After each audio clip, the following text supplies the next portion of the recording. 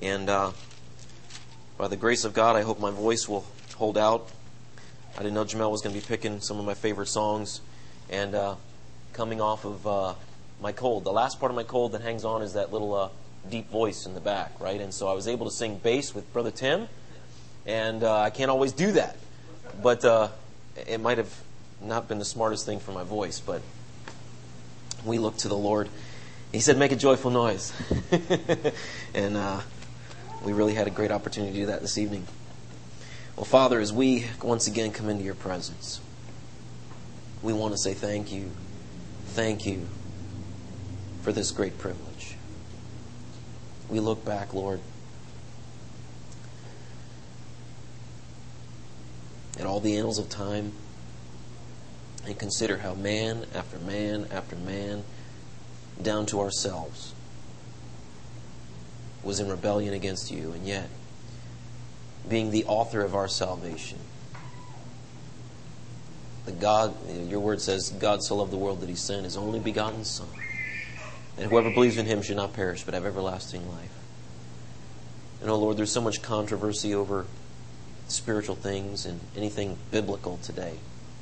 But we thank you that we can just rest securely on your word. Lord, as we look at the life of these men like Stephen, like the hymn writer who said, when peace like a river attends my way, or when sorrows like sea billows roll, whatever our lot, Lord, we would just ask that you would give us the grace to say, it is well with my soul, knowing that our sin, not in part, but the whole, was nailed to Jesus' cross, and we bear it no more. Praise the Lord.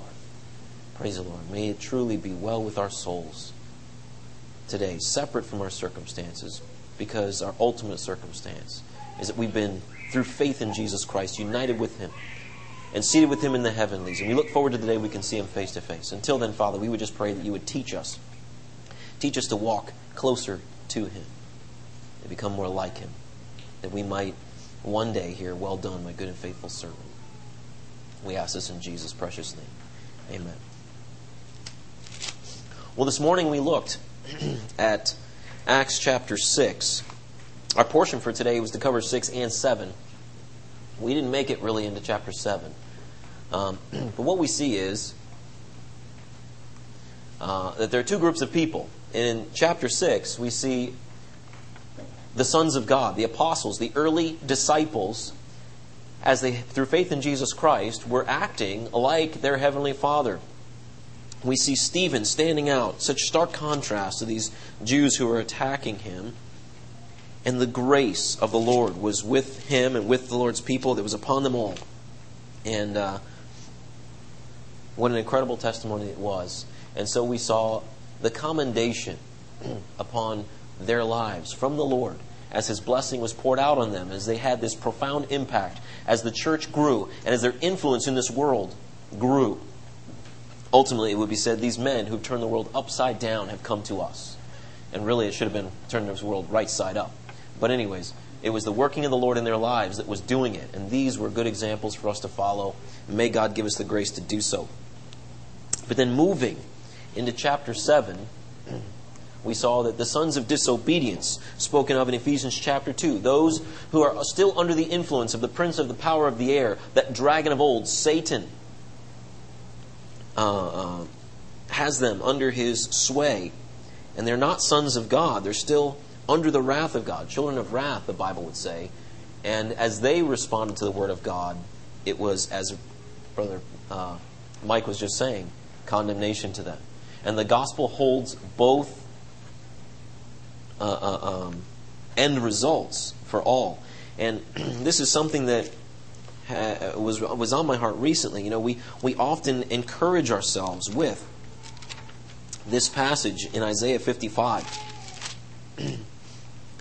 where we read, "For as the rain comes down and the snow from heaven, and do not return there, but water the earth and make it bring forth and bud, that it may give seed to the sower and bread to the eater, so shall my word be that goes forth from my mouth.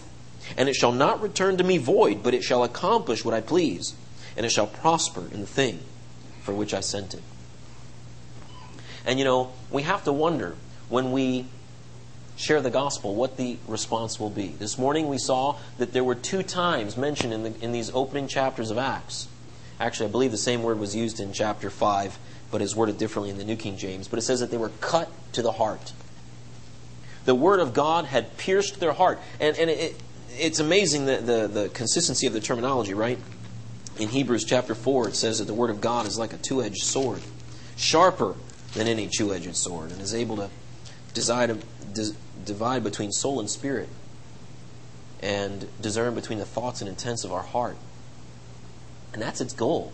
Not just to be able to conform the outward conduct of our lives to some list of decrees, but rather, as the New Covenant would say, to be able to write God's law on our hearts, that we would have a heart connection to the Lord, and that His work in our hearts would conform our actions to follow into obedience to Christ. And we do not see that response here in our chapter 7 this evening. Chapter 2 is glorious. 3,000 souls added to the church as they said, "What, brethren, what must we do to be saved?" And they heard the answer. They believed. They were added to the church. But now, these men, they could not resist, we saw this morning, the wisdom and the spirit by which Stephen spoke. And so they drummed up these false charges against him. And so he stood before the high priest as they accused him. And even in spite of that, it says his face was as the face of an angel. But in chapter 7 it reads, "Then the high priest said, 'Are these things so?'" And he goes into this incredible, it's long, but it recounts the history of the people of Israel, or at least portions of it, right? It spans the whole time from Abraham to Christ, but it's very selective. So I had to ask myself, why did he go to these particular portions of the history of the nation of Israel when speaking to these men on this occasion? I mean, many of the Psalms recount similar histories. The sermons, like back in chapter 2 and chapter 4, some of them touch on similar things. But why did he go here? He goes right back to the calling of Abraham. And he says, "The God of glory appeared to our father Abraham," all the way back when he was in Mesopotamia. And he called him to come out of this country. And at that time, we understand that Abram himself was an idol worshiper, but God called him out of that to himself. And he said, "Get out of your country and from your relatives. Come to a land that I will show you." And he came out. And then he went to Haran. And finally, he went to the land of Canaan. And God promised him. When he says he believed God and God counted it to him for righteousness, God made some promises to Abraham. And one of them is that his descendants would possess that land. Now, Abraham didn't possess anything in that land except for the burial place for his wife. So he didn't see the fulfillment of that promise. But God is faithful. That's the point of what he begins to bring out here, is that God is faithful. Can I just show you one of the Psalms that I was reading this morning? We didn't get a chance to, I guess like Jamel said, if you're the song leader, you have the privilege of bringing out whatever song you want to bring, right? Well, as I was reading the Psalms, Psalm 93 was our reading this morning and last night.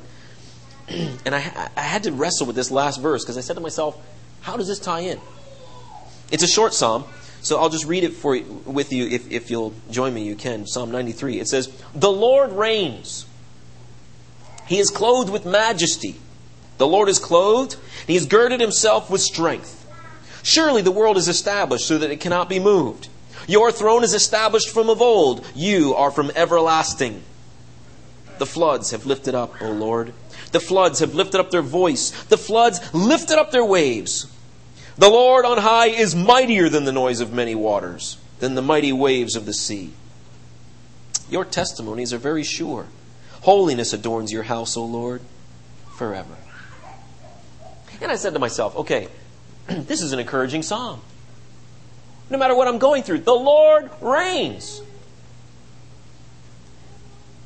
He has clothed himself with majesty and he's girded himself with strength. You look at the world and it is established so that it cannot be moved. I thought, well, there was one time when this world was upset, and it was by floods, right? He says, well, the floods have lifted up, O Lord. They've lifted up their voice, their waves, and as loud as the floods were, as high as they lifted up, it says, the Lord on high is mightier than the noise of those waters and mightier than the waves of the sea. The Lord reigns. That just kind of gets you riled up, right? It's like a halftime pep talk at the ball game, right? But in the spiritual ball game. But then verse 5.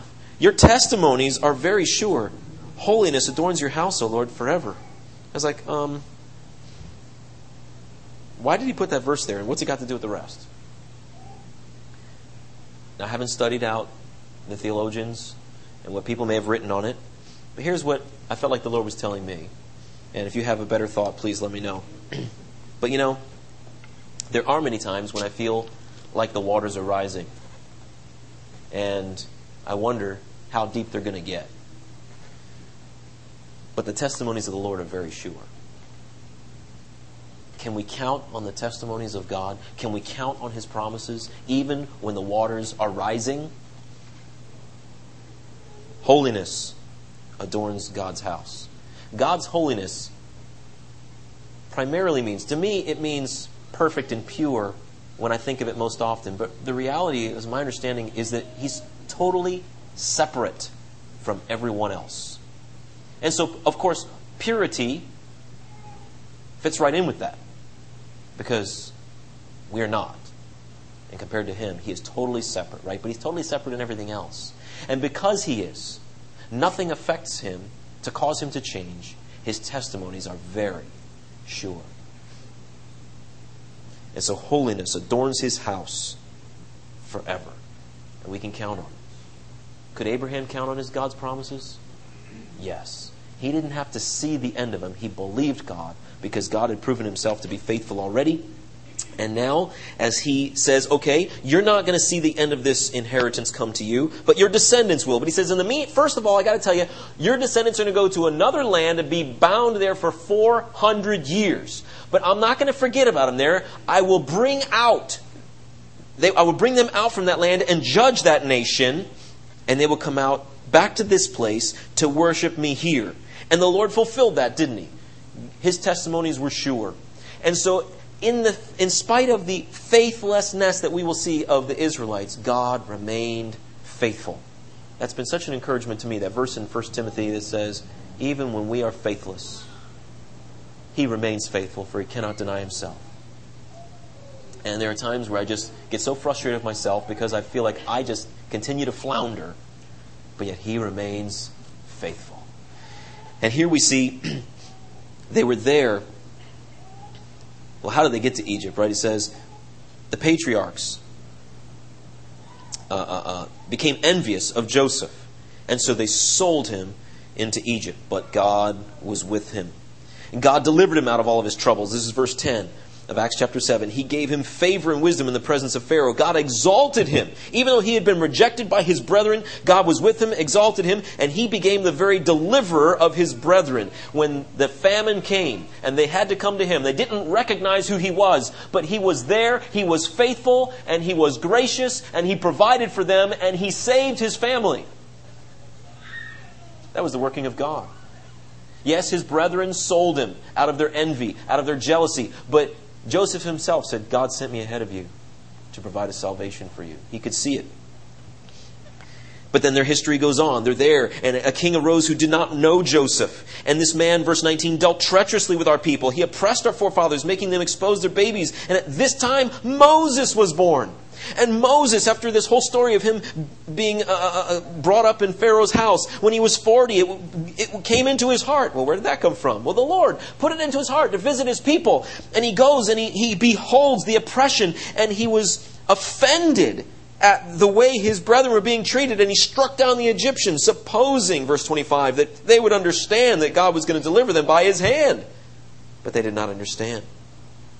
And the next day, when he appeared to his two brethren fighting, and they said, who are you? Who made you ruler and judge over us? They didn't understand. And yet, he was the one God chose. He had to go for 40 years into the wilderness, But when God revealed himself to him at that burning bush and sent him back, he went back. And I want to talk for just a moment about this. This is a little bit of an aside from the point of the overall passage, but I'll say this. It came time for God to reveal himself to Moses to send him back. He could have done it any way he chose. Why did he do it like this? Moses is carrying on his normal everyday life. He's out there with the sheep in the wilderness, and it says, the angel of the Lord appeared to Moses in a flame of fire in a bush in the wilderness of Mount Sinai. And when Moses saw it, he marveled at the sight. And as he drew near to observe, the voice of the Lord came to him, saying, Moses, I am the God of your fathers, the God of Abraham, the God of Isaac, the God of Jacob. And the story goes on. But let me just stop for a moment. God takes the time to point this out, both in Exodus chapter 3 and here, is that God was there in the burning bush the whole time. That's why the bush was aflame. The presence of the Lord was there, and it created this sight. And so Moses looks up and he sees this burning bush, which in the wilderness anyone should be taking note of. But he noticed something different about this bush. It was not being consumed. And so he said, I need to turn aside and check this out. And it specifically says that when the Lord saw that Moses turned aside to look, then the Lord spoke to him. He didn't just call out to him. He waited until Moses turned aside to look. And he revealed himself to Moses. Brothers and sisters, we have a phenomenon much greater than a bush that doesn't burn up. This book, written through the hands of 40 different men, spread out over almost 2,000 years, with absolute consistency and accuracy at predicting future events, at revealing the person of God, at exposing our hearts, at leading us to our Heavenly Father. But it doesn't do any good sitting on our shelves. God waits until we turn aside to look. And then He reveals Himself to us. And would I have walked by that bush and not checked it out? Why do I walk by my Bible and not open it more often? When I do, when we come together, how many times midweek meeting you're exhausted after a hard day's work, and it's a busy whirlwind to get everything done, to be able to get through dinner and get loaded up and to come to the meeting. Of course, it may be a little bit more difficult for my family than yours. I don't know, but how many times has it crossed our minds? Well, do I really need to go? Should we? Maybe we're the excuses come running through, but after you've come, you walk away saying, I'm glad we came. The Lord ministered to me. What we talked about tonight was really important. When so-and-so spoke to me afterwards, I was able to be an encouragement to them, whatever it might have been. I was glad when they said to me, let us go to the house of the Lord, to be amongst His people, to worship the Lord, to learn from Him. But the same is true when we actually take out our Bibles to read, when we turn aside to look. But don't expect that there won't be obstacles. Okay, that was a double negative. Expect obstacles. I remember, I didn't read my Bible very consistently as a teenager. All right, we were here every time the doors were open. I figured I understood what God was asking of me. Here, this is right, this is wrong. My parents were pretty consistent at trying to drill that into us. And so I just kept trying harder to do what I knew I should be doing. But there was a time when I thought, I need to be reading. And don't you know, I began to notice something very consistent.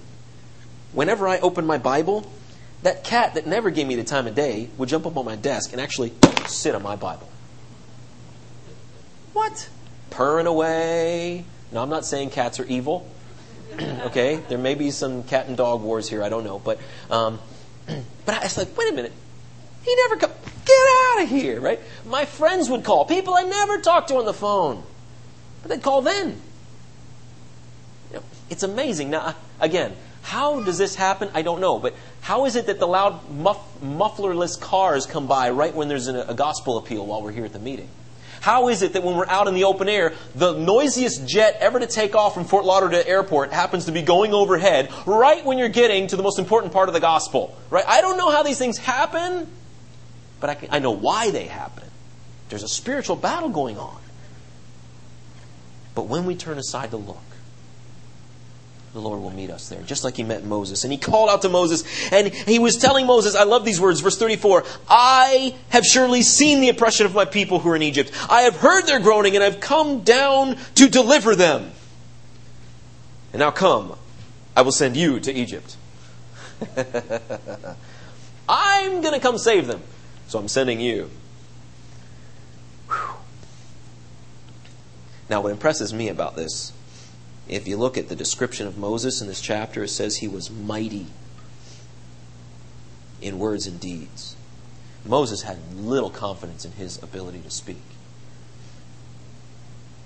Perhaps he lost confidence in himself after that incident with the Egyptian when he had to leave Egypt.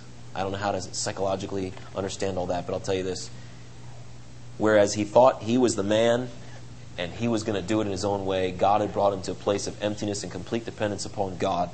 And even though he might not have seen himself as much, God used him mightily. He was mighty in words and deeds when he was in the hands of the Lord. And that's exactly what happened. This man Moses, verse 35, whom they rejected, saying, who made you a ruler and a judge? Is the one God sent to be a ruler and a deliverer by the hand of the angel who appeared to him in the bush. And so the people rejected him, just like Joseph was rejected by his brethren, but God was faithful. God was calling a deliverer, a savior, a ruler, and a judge, and He sent him in His faithfulness. And Joseph was ultimately successful. Moses, we could say, was successful. He did lead the people out by the hand of the Lord, but the people didn't really take him in. You see what it says here in verse 38? This is he, speaking of Moses, this is he who was in the congregation in the wilderness with the angel who spoke to him on Mount Sinai, and with our fathers, the one who received the living oracles to give to us, whom our fathers would not obey, but rejected. And in their hearts they turned back to Egypt. They rejected the Lord's chosen one, and in their hearts they turned away. This is the consistent testimony of the nation, but it's a picture to us of the sons of disobedience in general. The message of God's chosen Savior came to them. This is what Stephen is still leading up to. Moses told them, I skipped the verse. Verse 37, this is that Moses who said to the children of Israel, the Lord your God will raise up for you a prophet like me from your brethren, and him you shall hear. That was Jesus. And He did ultimately come, but they rejected Him too.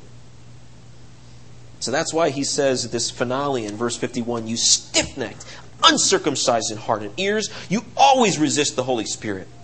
As your fathers did, so do you. And it doesn't appear to me that they responded to him because he got rough with them at this part of his message. Their hearts were already hard. And we can see that all the way back in chapter 6. They could not resist the wisdom and the spirit by which he spoke. But rather than submitting to it, they turned to their own way. And so the same thing that was said of those people in the wilderness, verse 42 of chapter 7, then God turned and gave them up to worship the host of heaven, as it was written in the book of the prophets. He gave them up to the way that they insisted on going. They were stiff-necked, uncircumcised in heart and in their ears.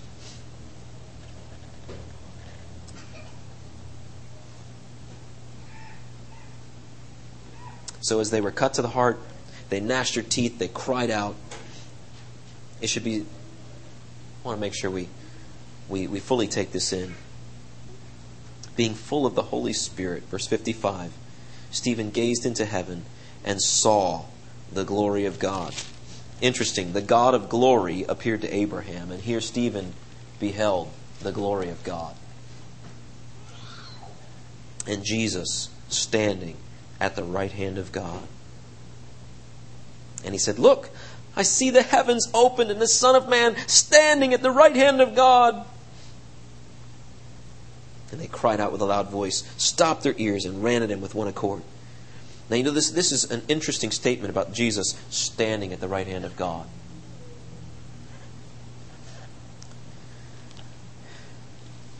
I think there's another one, but the main passage that comes to my mind about the Lord standing. Normally we see him high and lifted up, but seated on his throne. But in the prophet Amos, there are 5 visions, 3 sermons and 5 visions that Amos gave. Amos, Obadiah, Jonah, Micah. Okay. And in chapter 9 of Amos, it says, "I saw the Lord standing by the altar. And he said, 'Strike the doorposts, that the thresholds may shake, and break them on the heads of them all. I will slay the last of them with the sword. He who flees from them shall not get away, and he who escapes from them shall not be delivered. Though they dig into hell, from there my hand shall take them. Though they climb up to the heaven, from there I will bring them down. And though they hide themselves on top of Carmel, from there I will search and take them.'" It goes on. And I think to myself, you know what? It's good for these men. What we read next when Stephen prayed. He saw the Lord standing next to the right hand of God. And when they rushed at him and they stoned him, it says that he called out to God in verse 59 saying, "Lord Jesus, receive my spirit." And he knelt down and cried out with a loud voice, "Lord, do not charge them with this sin." He was interceding for them even in his death. To stay the hand of the Lord, perhaps. Doesn't necessarily say that. It could just as likely be that the Lord was standing to receive Stephen into heaven. To say, "Well done, my good and faithful servant." He who had committed to his servants the ministry of reconciliation. Because although God is not here present in physical form anymore, it says he has committed to us the ministry of reconciliation. And Stephen was fulfilling that ministry as he stood there that day, proclaiming to these men who were stiff-necked and uncircumcised in heart.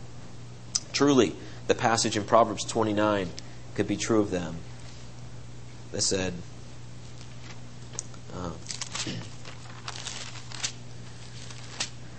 "He who is often rebuked and hardened his neck will suddenly be destroyed, and that without remedy." The stiff-necked person, constantly hardening his neck, bucking against the Holy Spirit, trying to bring that person to humble themselves, to take Christ's yoke upon them, will suddenly be broken, and that without remedy. And they were without remedy that day, as they took their coats and threw them at the feet of a young man named Saul, and stoned Stephen. And after crying out with a loud voice, asking the Lord not to charge him with this sin, it says he fell asleep. And I wonder, what effect did this event have on Saul? We read about how the Lord met Saul on the way to Damascus. Not exactly sure how long of a time it was from this event to that one, but it was obviously very memorable to him. And as you and I are witnesses for Christ in our life today, it doesn't say that Stephen had a conversation with Saul. He heard Stephen's words, he watched his life, and an impression was made for Jesus Christ. And there are people who've had influence in my life, and I've never told them, but their impact and their influence goes on. Someday I hope to see them in glory again and tell them. But there's going to be a lot of people who may do that to you, if we're living as a witness the way the Lord wants us to be. It's both words and actions, right? It says that these are the accounts of what they began to do and to teach. the way they lived their lives and what they said. They have to go together. If it's just the way we live without the words, they're just going to try harder in their own religious efforts. That's what these people did. And it says they made a calf, verse 41, offered sacrifices to the idol and rejoiced in the works of their own hands. They totally missed the point. They were happy about the tabernacle. They were happy about this ability to do this religious thing, but their hearts were turned away from the Lord. And when I look back at my life, that is my greatest regret, is that my words did not accompany my works.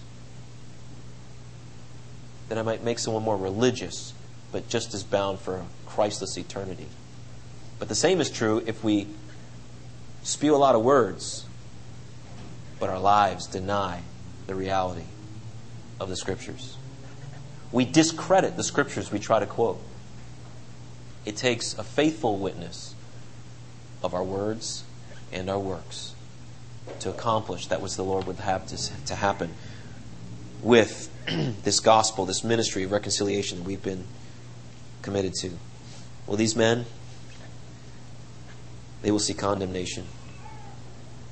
I see my time has gone. I forgot what I wanted to... Well, we'll have to come back and visit some of these things another day.